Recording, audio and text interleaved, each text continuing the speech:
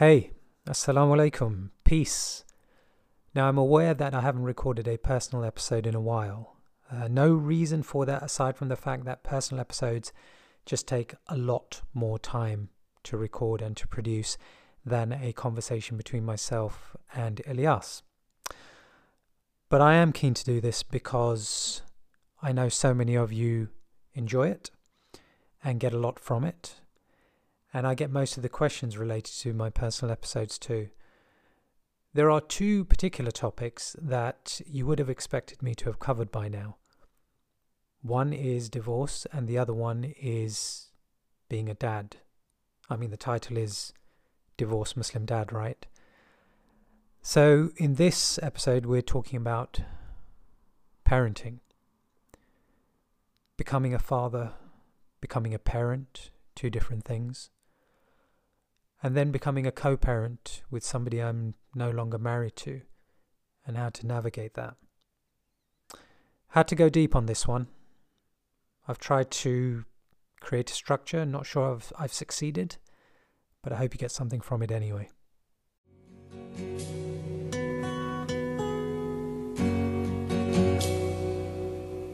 It's not time to make a change, just relax.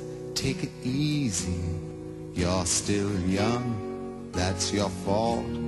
There's so much you have to know. Find a girl, settle down. If you want, you can marry. Look at me, I am old, but I'm happy. I was once like you are now, and I know that it's not easy to be calm when you found something going on. But take your time, think a lot. Why, think of everything you've got, for you will still be here tomorrow, but your dreams may not.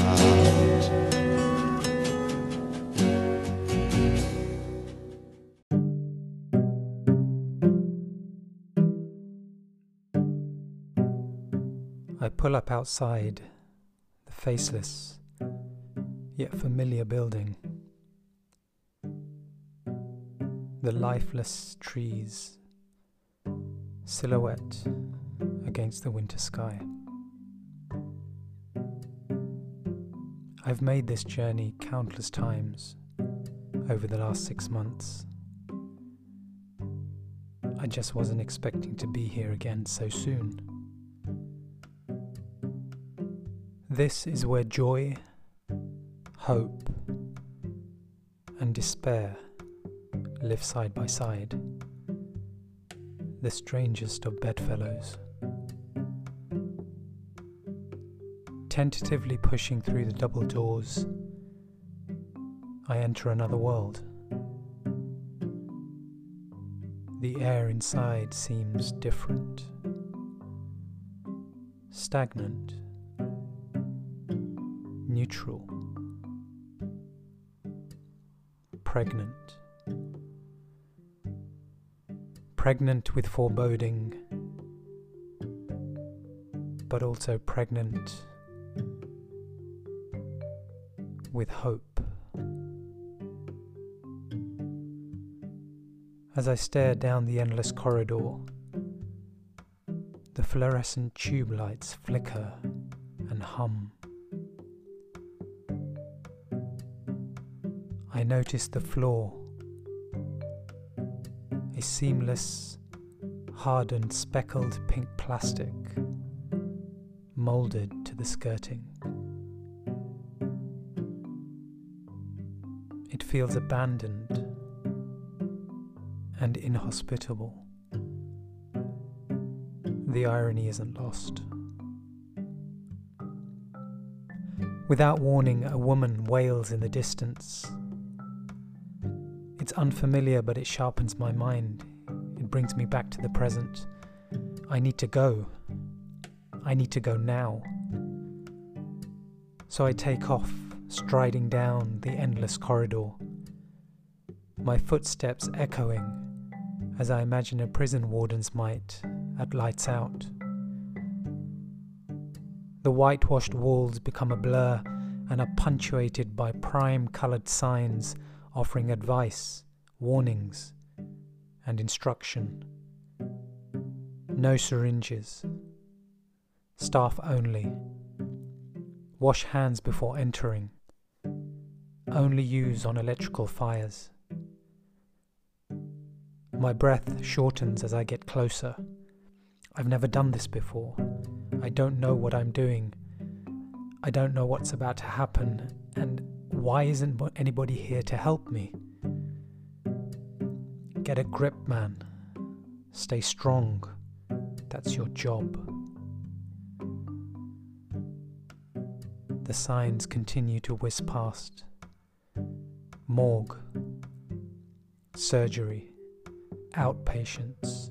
Children's inpatient. Antenatal unit. Neonatal unit. Postnatal unit. Maternity ward.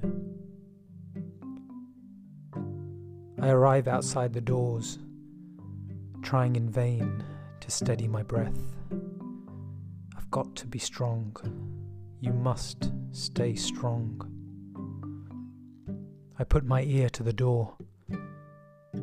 There's no commotion inside, no panic, just hushed northern feminine accents offering words of support and comfort. Standing there trying to compose myself, I realized perhaps for the first time that my life is about to change forever. Thoughts race through my mind. How did I get here? What are we going to do for money? Will she be okay? What does all of this mean? Why do I feel so numb? I'm just a 24-year-old kid with no idea what he's doing. There are no instructions, no guidance. I can only think of cliches and platitudes. But you see, my life is about to change because I'm about to become a father.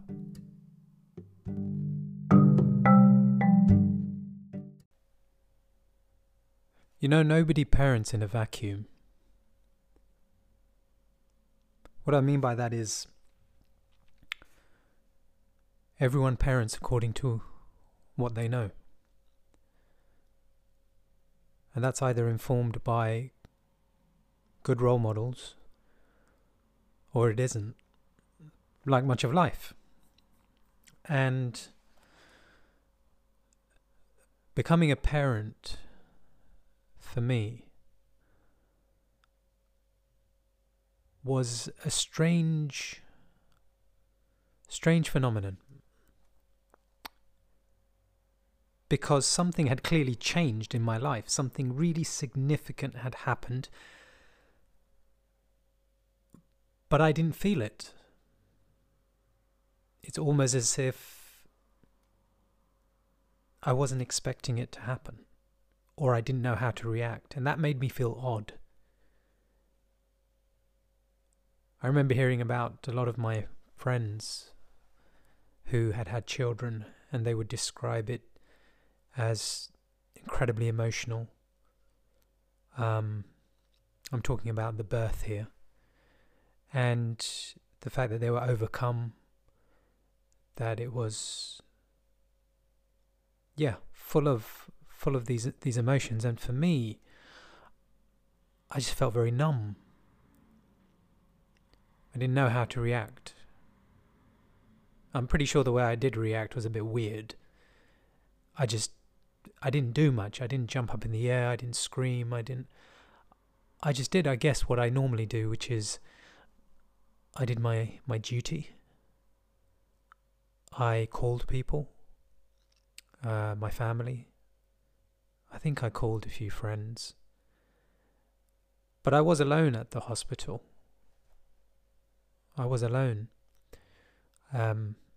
didn't really have anybody to share it with, and I guess that was out of choice. It's a bit of a strange choice if you think about it. A lot of the time you have friends and family who are at least in the waiting room whilst you do what you have to do. And I was at the birth. I didn't escape that. And I'm not sure how I feel about that now. I mean, clearly blokes are expected to be there now. I mean, my mother tells me that my father was sitting at home watching the Wimbledon final. Elie Nastase versus Bjorn Borg. Oh my God, that was ages ago. Yeah, so he was in West London watching that on the TV, and my mum was in hospital giving birth.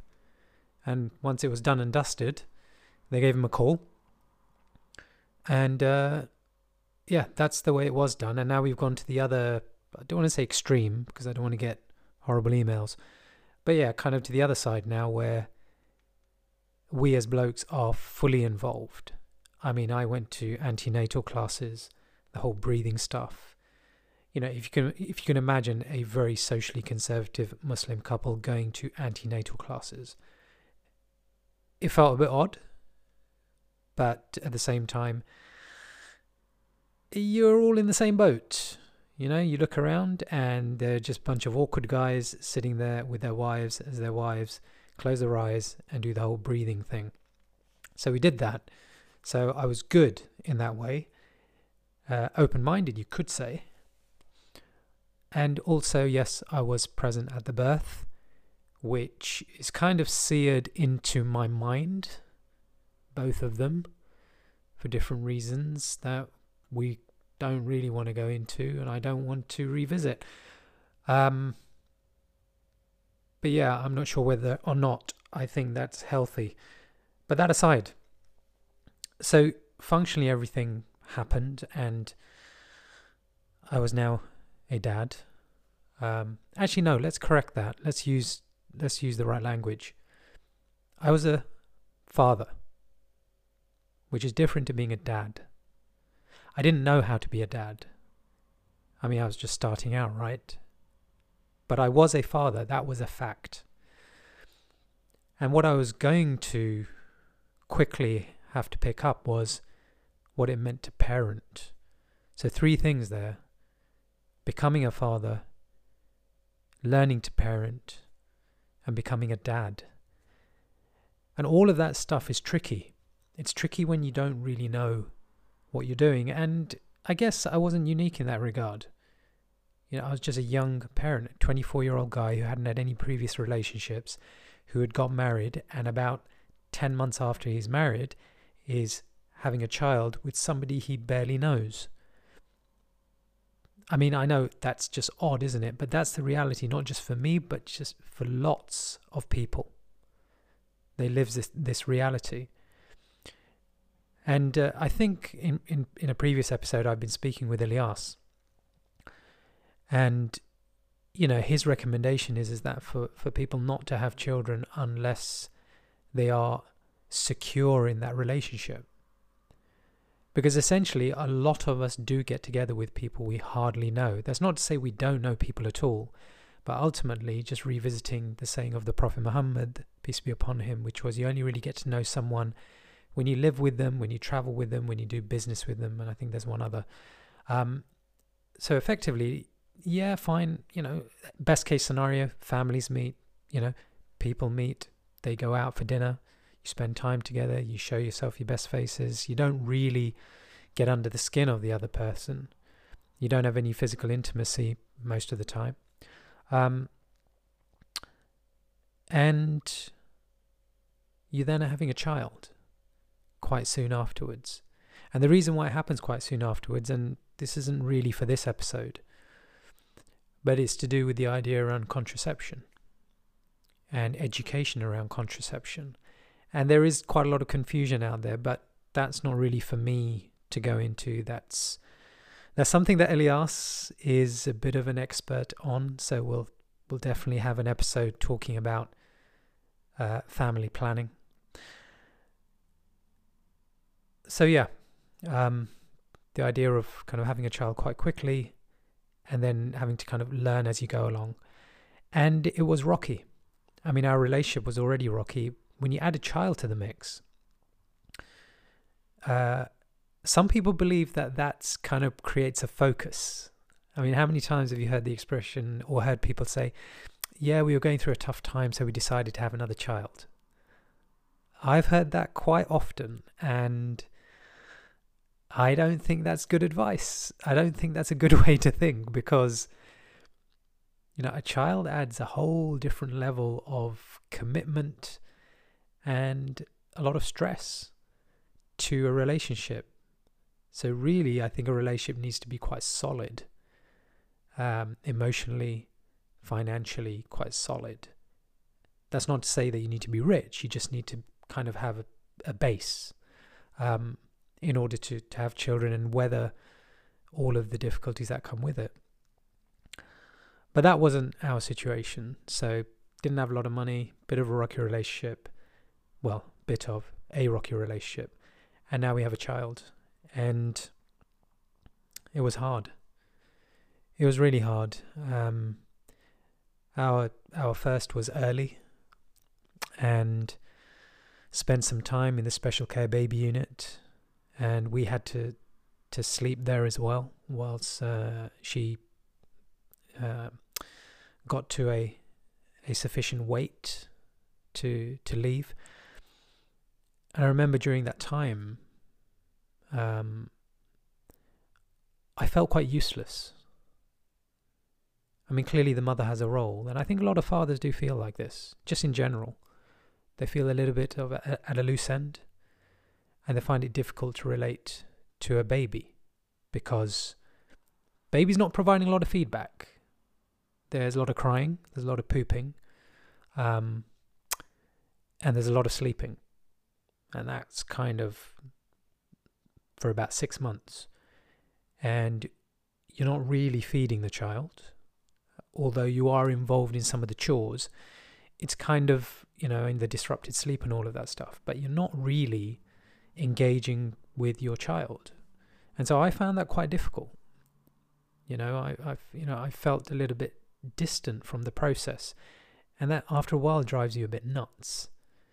You know, you start to question yourself, you know, as to why you're not feeling the things you should be feeling. And yeah, I know for the mothers out there who are listening to this, I get it.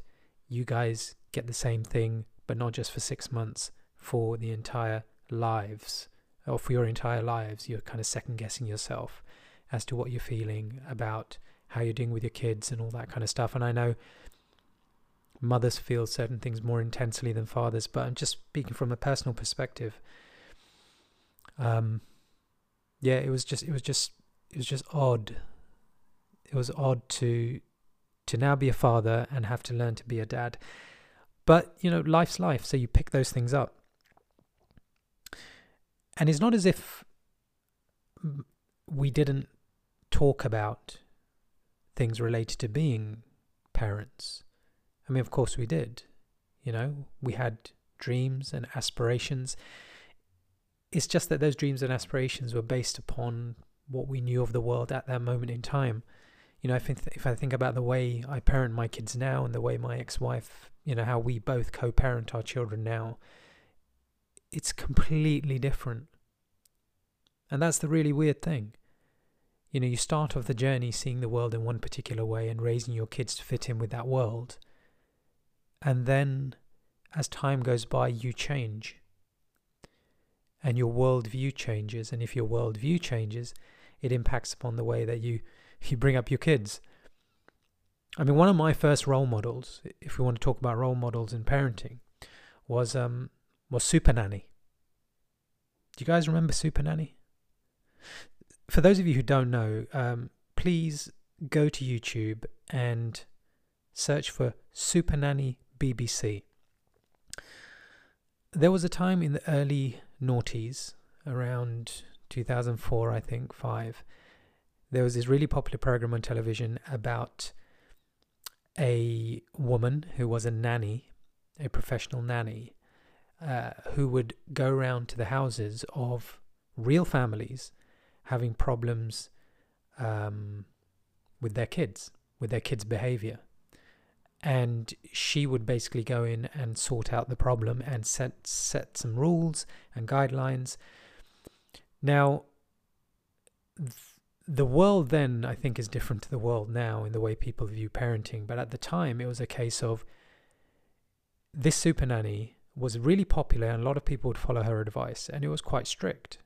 It was about setting very clear boundaries. I think she might have invented the naughty step, or at least popularized the naughty step. So if you ever see the naughty step being used, I think it's down to this woman. And essentially, she would talk to children, be quite cut and dry with them, not rude, but very cut and dry with them, not allow their tantrums to emotionally impact her in the way they was impacting the parents, and then state what would happen, the consequences of breaking rules, and then she would follow through with those. Now, you might be thinking, well, what's the problem with that? It sounds okay. For me, if you imagine, let's just put two and two together here. Somebody who doesn't know how to parent and then is introduced to super nanny. Think about that for a second. I'm keen to be a good parent. I don't know how to.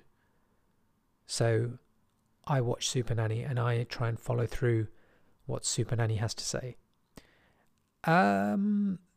Let's just say my personality at the time enjoyed setting rules and following through without any kind of emotional bias on consequences. Now, don't let your imaginations wander too much. That doesn't mean that I was physical towards my children. No, I wasn't. But I was, you could say, aggressive when it came to dealing with their misdemeanors. There wasn't a lot of leeway. There was a lot of naughty step. We implemented, a lot of going to bed early. If the kid doesn't eat their food, then go hungry. I guess there wasn't a lot of compassion. There was from my ex-wife, because she's that way inclined. But we did both try really hard to kind of work out how to do this whole parenting thing, and largely failed. But, I'm guessing a lot of you are parents, right? And you can relate to that. I guess parenting is just about learning to fail gracefully. That's it. A lot of the time you just think you're just concerned about whether or not you can trust your own judgment about what you're asking of your children. And that's like a constant battle. You're thinking, right, this is the way things should be done. Am I sure? Sort of. It's not the way I used to think, but it is the way I think now, but it might not be the way I think in the future. But ultimately, as parents, we need to make judgments.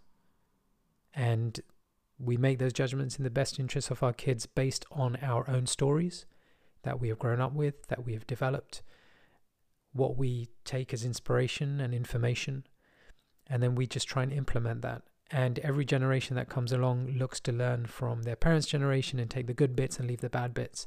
And it will be no different for my children. They will look at me and say, yep, there's lots of good things that bloke does, but he can be a bit of a plonker as well. So we'll leave the plonker bits aside and we'll keep the good bits. And they are welcome to do that.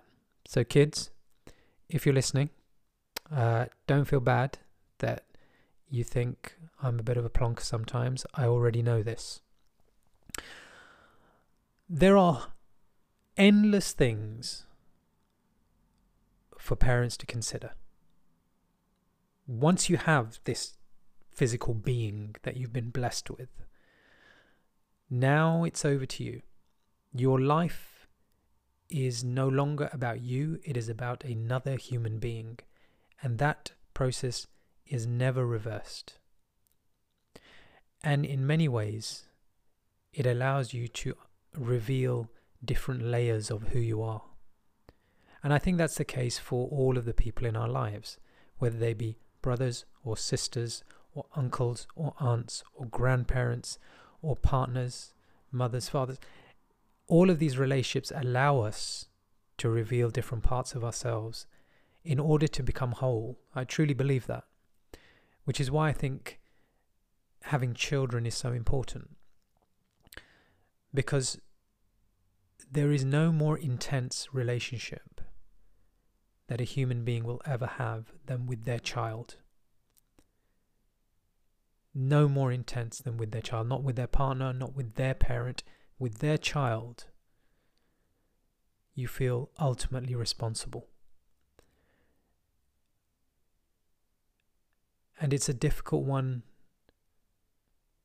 to manage constantly. It's constantly in flux. That's the maddening thing about it. There are moments of great joy, moments of great despair. And ultimately you share all of this together, but because the nature of that relationship is so deep, it allows you to go deep within yourself, to find resources that you never knew that you had in order to survive, to thrive, to build, to go again. And I guess we all know that much of life is not about the falling over bit, it's about the getting up and going again. And my children are a major source of energy for me. After the divorce, my focus very much became centered around the well-being of the children. And it was that focus that enabled me to push through the really dark and difficult times. Now, don't get me wrong, that level of intensity can also be in some ways negative, or in some instances negative. But largely, I mean, on the whole, it's a hugely positive force. So coming back to this idea that there are a multitude of things that you need to consider. You know, there's a few that I've noted down that I think are probably pertinent to this podcast. And the first one I've written down is forming an Islamic identity. Now, what do I mean by that? Well, you know, a baby's a baby. But we have, you know, as Muslims, we have certain rituals that take place in order to, from a very early age, almost from day one, to help a child and the parent to identify as Muslim parents, and for the child to be identified as Muslim. And I'm talking about identity here, not culture, not heritage, just identity. You know, what do you think of yourself as? And one of the things that we were really keen on doing was to ensure that our children weren't confused about who they are. And again, this isn't unique to Muslims. There are people all over the world now. I mean, we live in a globalized society, which is, you know, increasingly mixed and integrated in terms of race, in terms of culture, heritage, belief. And a lot of us are afraid. A lot of us are afraid of losing things that we want to pass down to our children. And you see that in macro politics. You see people, when immigration is raised as a topic of discussion, the host community, the majority, you know, sees it as a potential threat to some of the host community see it as a potential threat to the way they live and their values and their idea of history and belonging.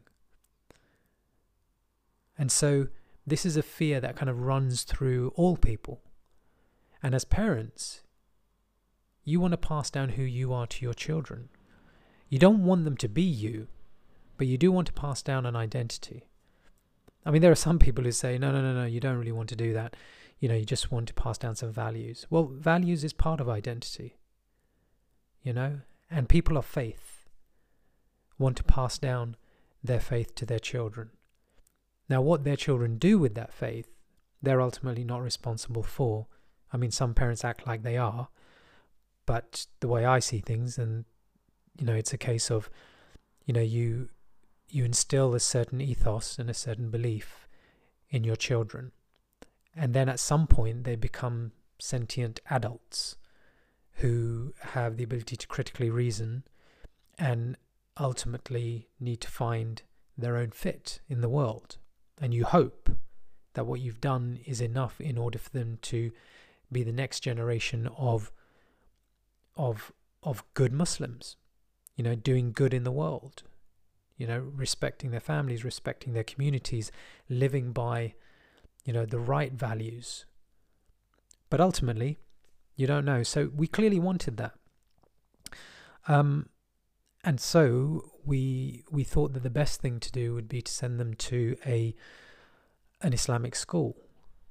These schools do exist in the UK. Some of them are private. Actually, yeah, the Islamic schools are generally private schools. They're private fee-paying schools. And we had one that was local, which was quite well respected. We were keen for the quality of the education to be quite high. So we ensured that was the case. And we wanted the school also to be diverse. I'm from a Southeast Asian heritage background, Indian. My ex-wife was white English convert. Our children are of mixed heritage, and you could say mixed race, as much as I don't like that phrase. And the children in the school came from all walks of life as well. So that was great, because I was from West London and that's what I wanted. But really, we sent our children to this school not for the school to teach them about Islam. That wasn't the role of the school, and we knew it. What we did want is for our children to feel comfortable as a minority community of Muslims in a majority community of non-Muslims. Because what happens, or what I can say from personal experience, and ultimately what drives the decisions you make and how you behave, is on your personal experience and your insight. My personal experience was that I found myself growing up trying to be something that I wasn't. I wasn't very secure in my identity, and a lot of second-generation immigrants are not secure in their identity. They don't feel fully part of where they are, and they don't fully relate to where their parents are from. So they're caught in this limbo land, and that limbo land, it creates like a friction and a tension, and that needs to be resolved. And so sometimes, people get into subcultures, right? Other times, they take on the host community culture in order to be accepted. This is also known as selling out, and people like that are disparagingly called coconuts here in the UK because they're brown on the outside, white on the inside. And you can actually become, self-hating as well. That's a phenomenon. That's a well-known phenomenon where, you feel that your community isn't as good as another community, so you take on the identity of that other community, but it's not you. And ultimately, at some point in your life, you'll realize that, and it'll be, quite an upsetting thing to realize. So yeah, as parents, you want to feel your children to be absolutely secure in their identity. But what is that identity?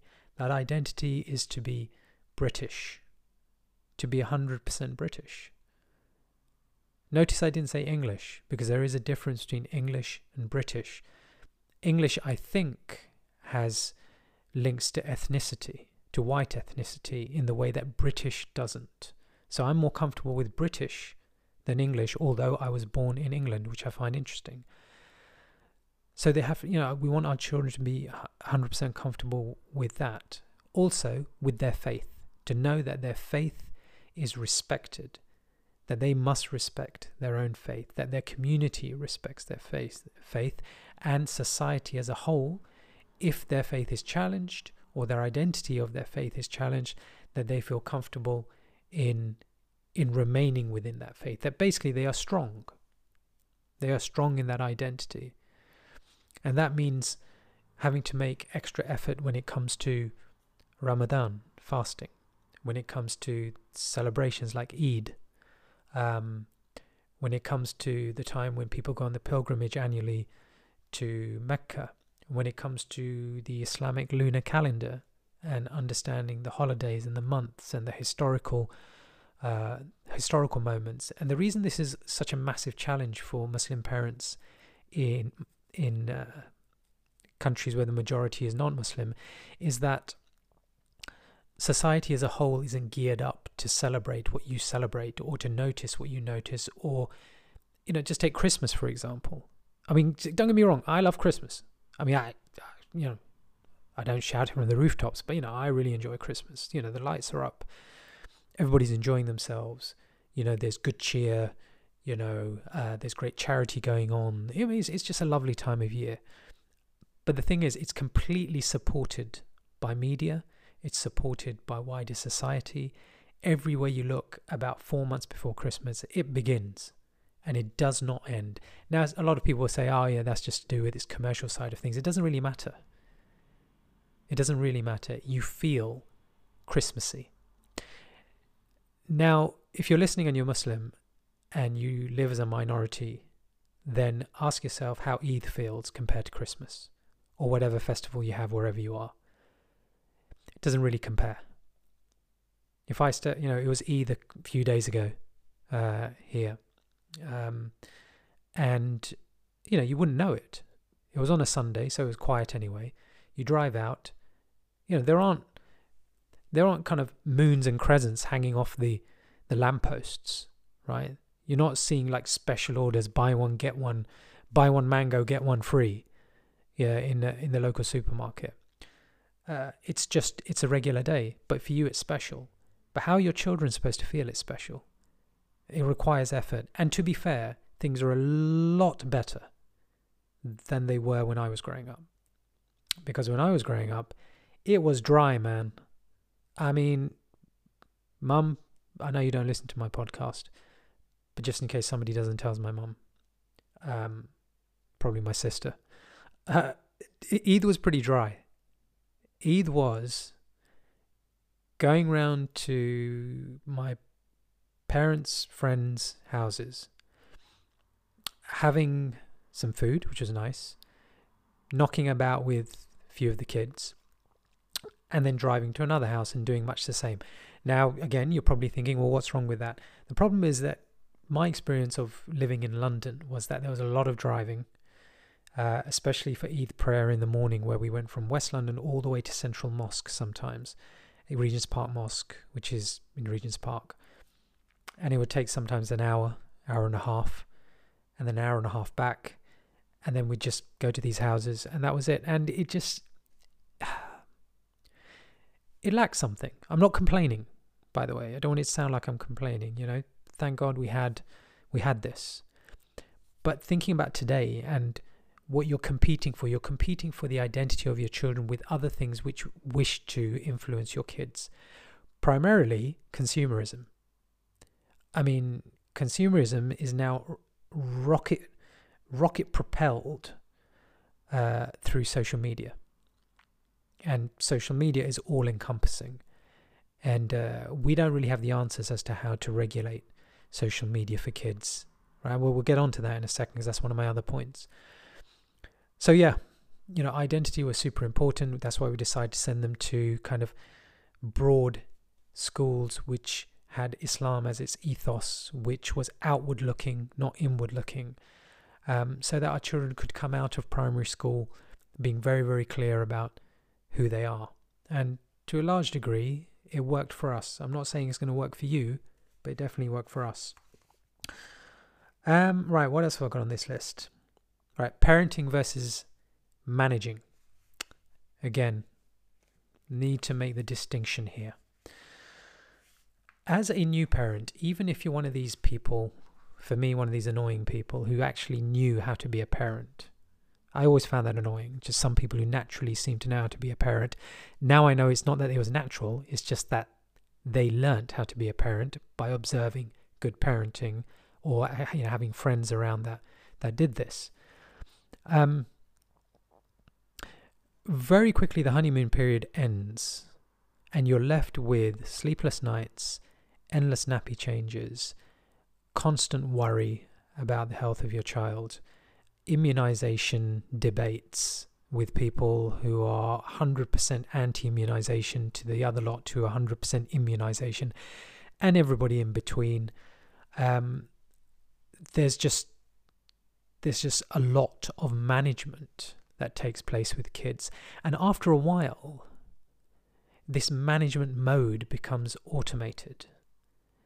And the actual parenting side of things, which I would classify as the emotional side of the development of your child, that kind of, it doesn't get pushed to one side, but yeah, no, it does get slightly pushed aside, because we are too busy dealing with the day-to-day practical side of things of bringing up our children.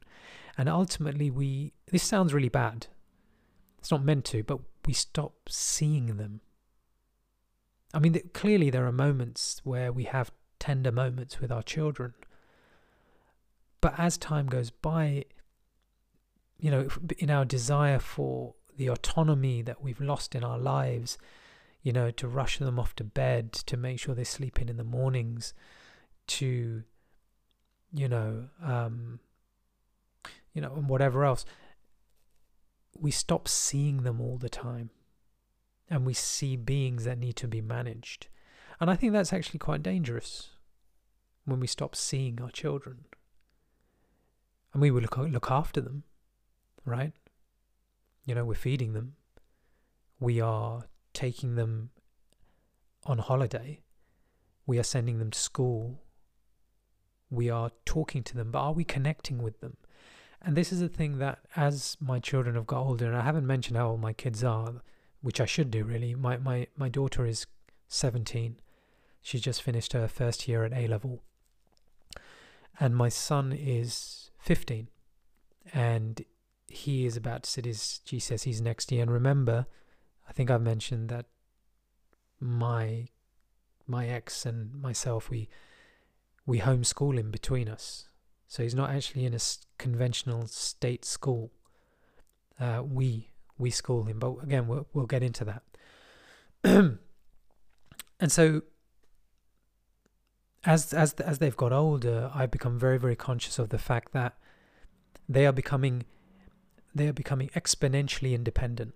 Now, by exponentially independent, I mean in the early years they are totally dependent on you, and that continues for a long time. It continues for so long, in fact, that you take it for granted that they are dependent on you. And there comes a point at which, though, they enter into their teens and they start to develop their own mind and their own way of thinking, and you can't parent them the way that you used to. And so it dawns on you that, hang on, they're leaving. They're actually leaving. I mean, they began the process of leaving when they started walking. They took that first step, but you didn't recognize that that first step was their first step away from you. Think about that for a second. The first step that the child takes is the first step towards independence. It is the first step away from you. But you don't see it that way.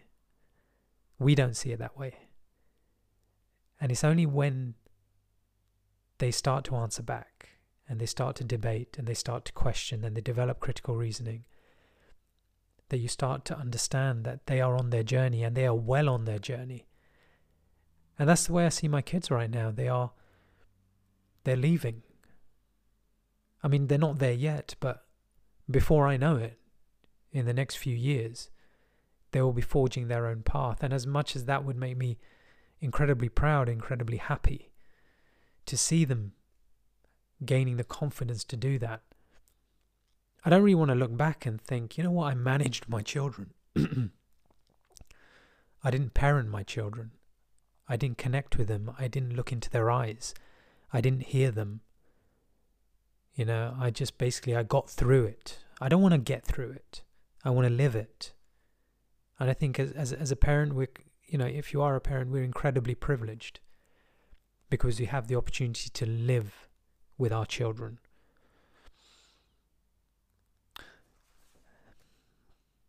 The critical years. That's what's next on my list. All of the years are critical. But when I think of the critical years, I think of the first 4 and the last 4. What I mean by that is from ages 0 to 4 and probably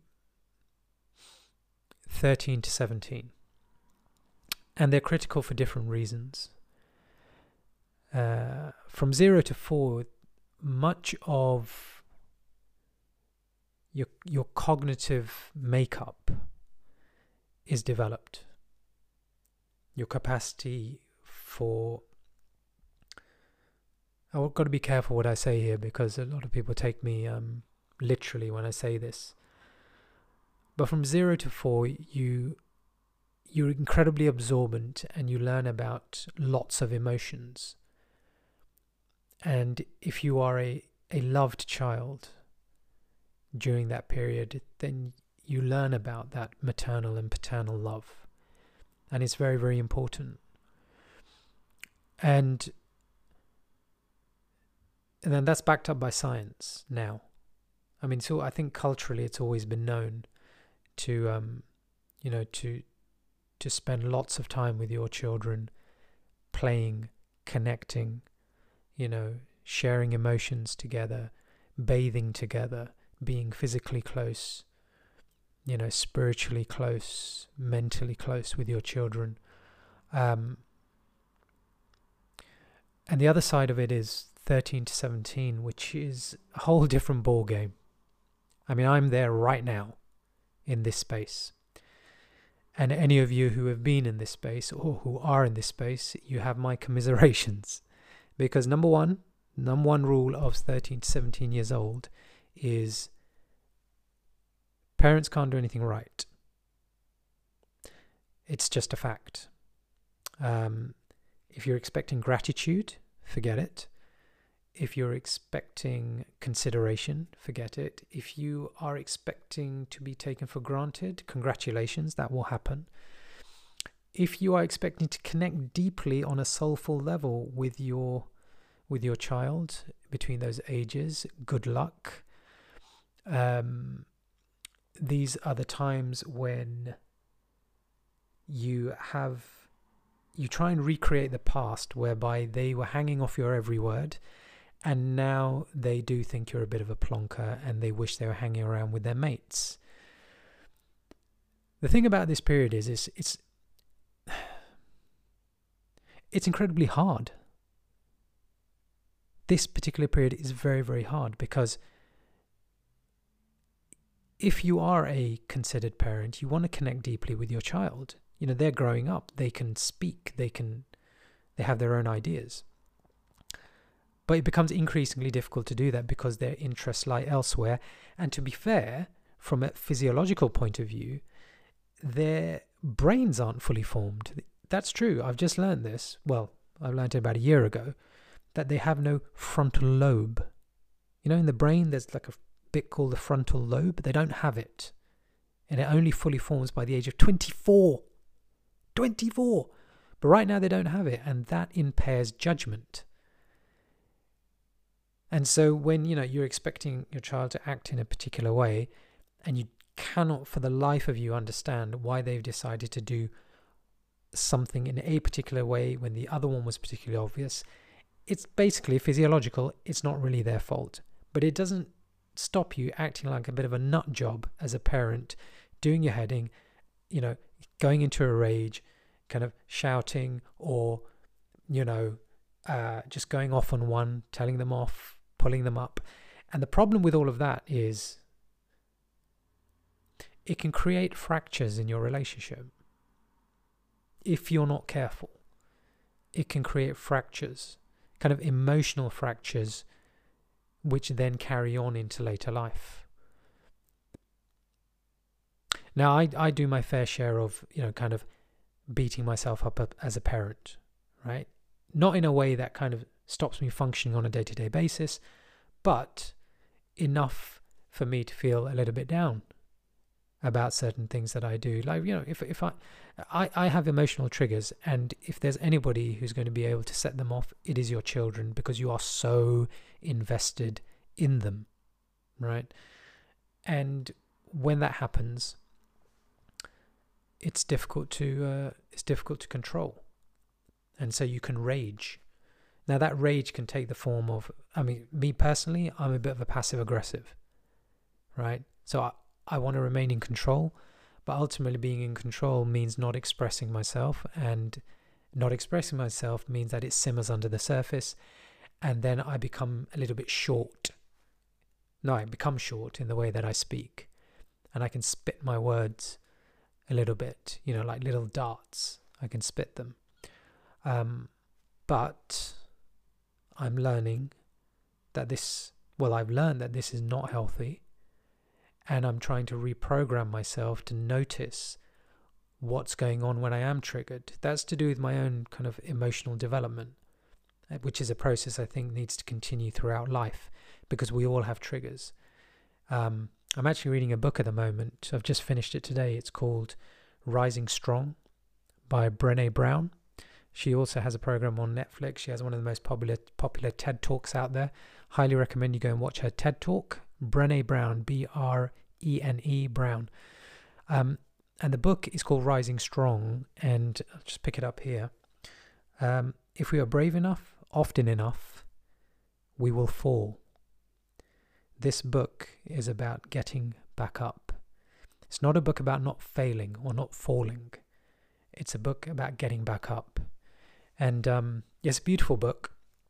And essentially, she talks about the idea of first you need to be aware of your emotional shortcomings when they happen. You need to be aware of it. A lot of us are not aware of it. When we're raging, we're not feeling good, right?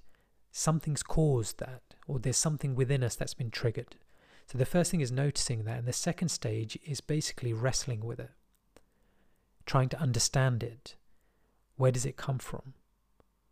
How can you, does it have to end in the way that it normally ends? Or can you rewrite that ending based upon your analysis of your emotional self? And ultimately, the revolution occurs. That's the third stage of it, i.e. then once you've gone through that process, you've broken the chain of events, and now you're liberated.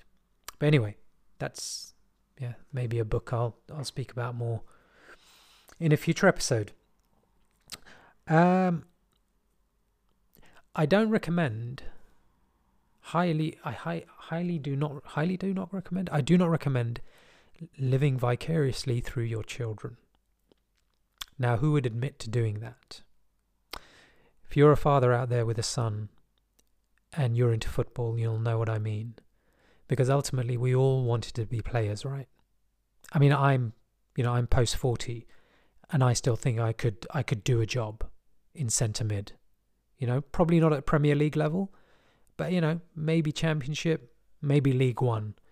I've still got the legs, not to get up and down the pitch, but as a defensive midfielder, I've got that understanding of the game, right? It's not how fast you move, it's how fast you think. Isn't that right, guys? But in all seriousness, when we see our kids and we have a boy, I said a boy because boys primarily go for football, but including girls. But a guy, thinks, yeah, my boy, he's a player. He could make it. And so we tell ourselves, yeah, fine. We rationalize it saying, I'm not the pushy parent. Yeah, let's go to football. And then you see them score an incredible goal. And in the back of your mind, you think, you know what? This kid's got a chance. And before you know it, a couple of years down the line, maybe your kid's been scouted by a local club. And now your dreams are in full swing, right? You're thinking about your boy playing in the Premier League for your team, living a wealthy, healthy, high status life. And before you know it, you are living vicariously through them. And that isn't healthy. And that doesn't just happen with football dads. It happens with doctors. It happens with parents who effectively want to manage the lives of their kids. And again, we are excellent at rationalizing why we do this. We push our kids into particular professions because we think it's a good thing for them. We think it's the safe option for them. But a lot of the time we're offering advice based on our own insecurities. And we have imperfect knowledge of the world, but we don't act that way. Who would have known Who would have known what the world looks like today 10 years ago? What the world of employment would look like, the makeup of society, how that would look like.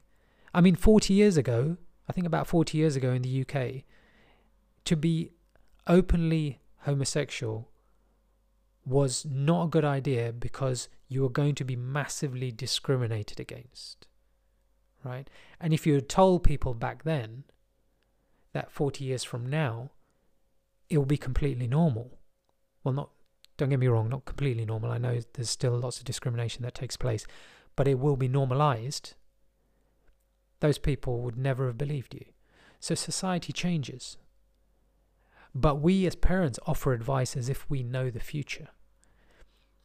Now, I'm keen not to offer certainty to my children. Guidance, yes. Certainty, no. Because right now the world is changing faster than it ever has done. This is what technology has done. The internet, globalization. The world's a much, much smaller place, much more competitive place. And what drives the ability to live a successful life, meaning in work and in relationships, has changed. But anyway, that's again a whole separate episode. Maybe we'll do that. Okay. Noted down here the challenge of living in the UK. I've kind of touched on this already. As a minority community, especially in this moment in time, I don't think I need to tell you that Muslims feel insecure and under threat. Now, for somebody of my age, I can understand that feeling because I grew up with it. But what's interesting that's happened in the UK is that I've kind of gone through a bit of a cycle.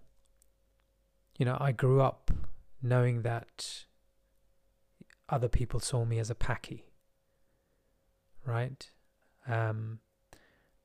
That to be racially abused was a real risk. And that I wasn't a fully accepted part of society even though I was born here. That's what I grew up with, even in London. But over the course of time, I reconciled a lot of that because I felt as a country we were moving in the right direction in terms of integration. So I was able to carry my faith without much of a problem. But over the last, well, I guess since the last maybe 10 years, things have got quite bad. I mean, again, don't get me wrong, we don't have the National Front marching on the streets, attacking halal meat shops and anybody who's brown. But we do have lots of hate crime.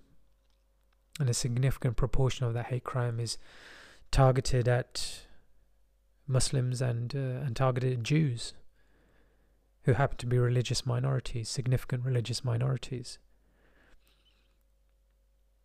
And that does make you question being here. You know, if you're born somewhere, I think it's fair to think that you should feel that that place is home. And I can't say that with my hand on my heart that the UK does feel like home. It's an incredible place with incredible people, and I have wonderful friends and a rich life with lots of opportunity. But home is a feeling, and it's just not quite there. And I've tried to get there, but it's been difficult for me. But what does this mean for my kids? Again, this is another hard one. Yeah, I believe that in society we have some real issues relating to race. And these issues hark back to empire and the legacy of empire, and more specifically, the lack of reconciliation of the UK's past. And this has given certain elements of society a superiority complex, and other elements of society an inferiority complex. And I have to wrestle with how to share this legacy with my children. Because think about it, they are now third generation. I used to go back to India with my family on a regular basis. So I have a connection with India. I mean, it's not home, and I feel like a foreigner there, but I have a connection with it. My children have never been. They don't really speak much of the language. I mean, some would argue I don't really speak much of the language, which is true, but I can understand it. I can understand Hindi, Urdu, which, by the way, is the same, pretty much the same language, but if you want to impress people or call yourself a polyglot, then you can say you speak Hindi and Urdu. Job done. So yeah, what do I do as a parent? Do I teach them about what I understand of empire? Do I pass on the legacy that I have carried with me? Do I help them to understand the problems around race that we have in society? Because there are risks associated with that. I mean, you just want your kids to be happy, don't you? You want them to be happy with who they are. But ultimately, society will tell them who they are, according to what society knows. For example, my children have not a particularly complicated, but quite an interesting cultural background. They have dual heritage. They have a nationality, which is British, which is different to English. They have a culture. They are multicultured. They have a history as well. Now that's quite a lot to take on board. And it's quite a lot for a parent to kind of square off. I mean, on my ex's side, it's relatively straightforward. She's white English. And if you go back through the generations, you know, there's a smattering of maybe Scots or Irish or something in there. But largely it's pretty consistent. On my side of the family, I mean, you've got India, but then half my family had to leave India after partition. And most of those people then have found themselves across the world in different cities, right? So just think about that side of the story. I mean, the reason why the country was split is directly related to empire. The reason I'm here is to do with the legacy of empire and post Second World War Britain. I was in the car with my daughter only yesterday, I think, and we were talking about why she isn't considered white. Because in her mind, well, she has a white mother and a brown father. So why is she considered not white? And I had to explain to her that white is the standard by which everything is measured. And it was a bit of an eye-opener for her. And then we started talking about, the white standards of beauty, for example, or culture, and all of the other things which are standardized as white and everything else is compared against. And I could see that that she had this realization. And that's a process that a lot of people who are not white go through, especially in the UK. They realize that they are different because society treats them differently, even though you would say to most people, or most people would say to you, that that isn't the case. That is the mostly unspoken truth, and sometimes it's the spoken truth. I say to my daughter, actually, she says to me, she relays stories from school, which are kind of heartbreaking, really, but they're just young people acting out what they know. So when my son was in a school, which was for a short period of time, he has a white mother and a brown father. He'd get called curry muncher. And it wasn't a term of endearment. That comes from somewhere, right? He's seen as something and not as something else. When my daughter's in school, the brown kids talk about the white people in negative ways, and the white kid talk about the brown people in negative ways. And it's quite sad, really. Now, I know that, lots of countries around the world have this issue, but I'm talking about parenting and how to help your kids navigate these issues around identity, heritage, tradition, culture, nationality. Not so straightforward, but it's critically important. So either you instigate the conversations that need to happen, which is kind of the way I go, or you wait for them to wake up, or for society to wake them up. And sometimes that can be a rude awakening. Not what I'd recommend anyway. Right. Going for over an hour now. It's probably the longest one I've done. I think we'll end on... I think we'll end on this. To be a parent is to be blessed.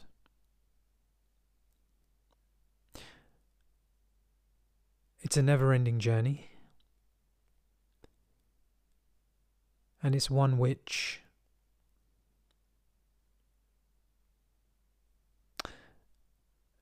requires guidance. You can't ultimately rationalize parenting. As a Muslim, most of the time you have to realize you're in God's hands. That it is by Allah's grace that you are able to parent, that you are able to weather the storms, that you are able to overcome and to go again.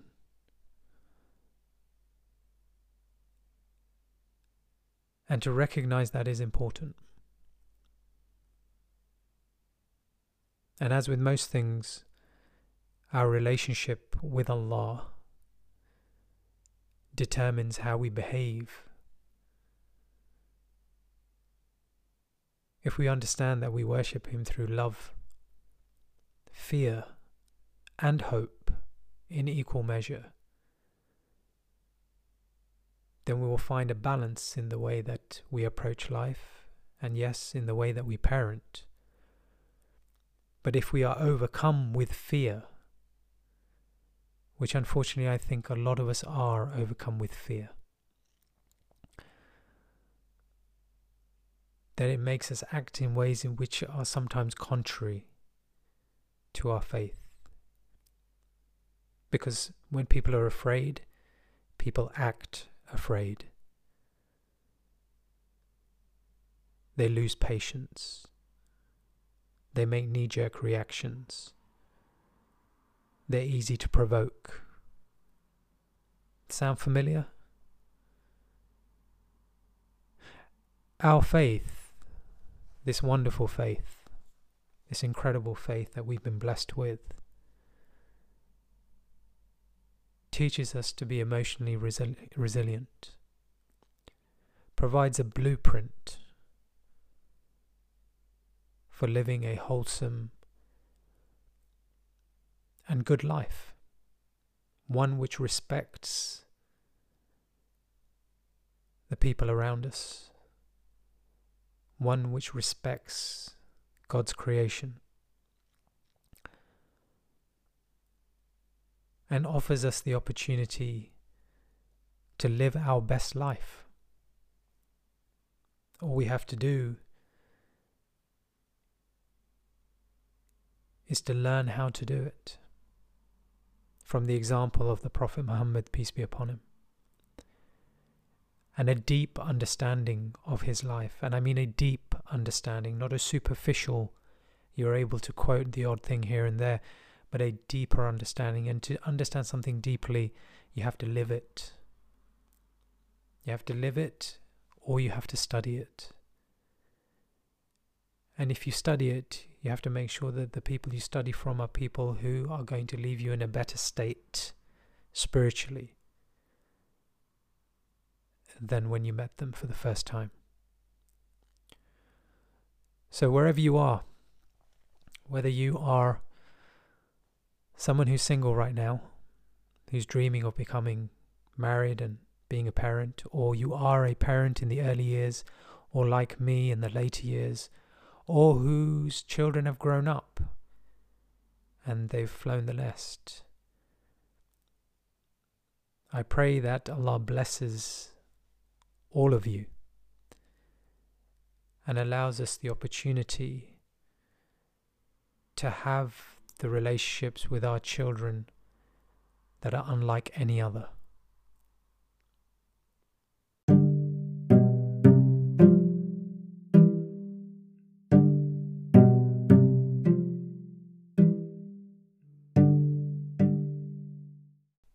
Phew.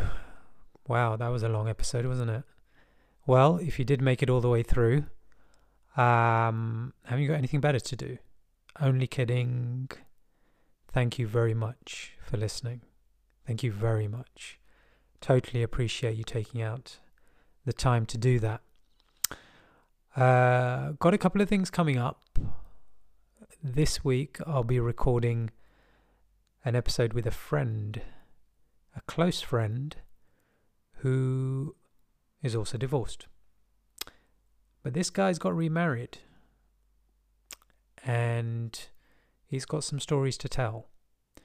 And I'd like to be doing more of this, because as I say, doing my personal stories, as much as it's great, and I'm glad you like it, it is quite taxing in terms of time.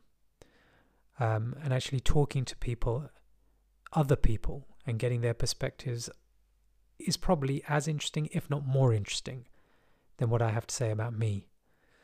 So yeah, we're going to go down that route. I'm still searching for a woman to take part in the podcast. Let me be accurate there. Yeah, so if you are somebody who would like to do an episode, I'm totally open to that. If you've got a story to tell, then get in touch, divorcedmuslimdad@gmail.com. If you are single and you want to talk about that, or if you are divorced, or if you are married, this, I don't mean recording a live counseling session. I'm not a counselor, remember that. I'm talking about me helping you to tell your story if you think it's of benefit to other people. And I'm guessing it is. And I'd ask you to be brave. I know it's tough, and I know we generally come from a community where, we're quite conservative about this stuff. But if you do have a story to tell and you'd like to share it, then get in touch, divorcedmuslimdad@gmail.com. You'll find me on Twitter Twitter and Instagram @MOIAZAM. And I'll see you next time.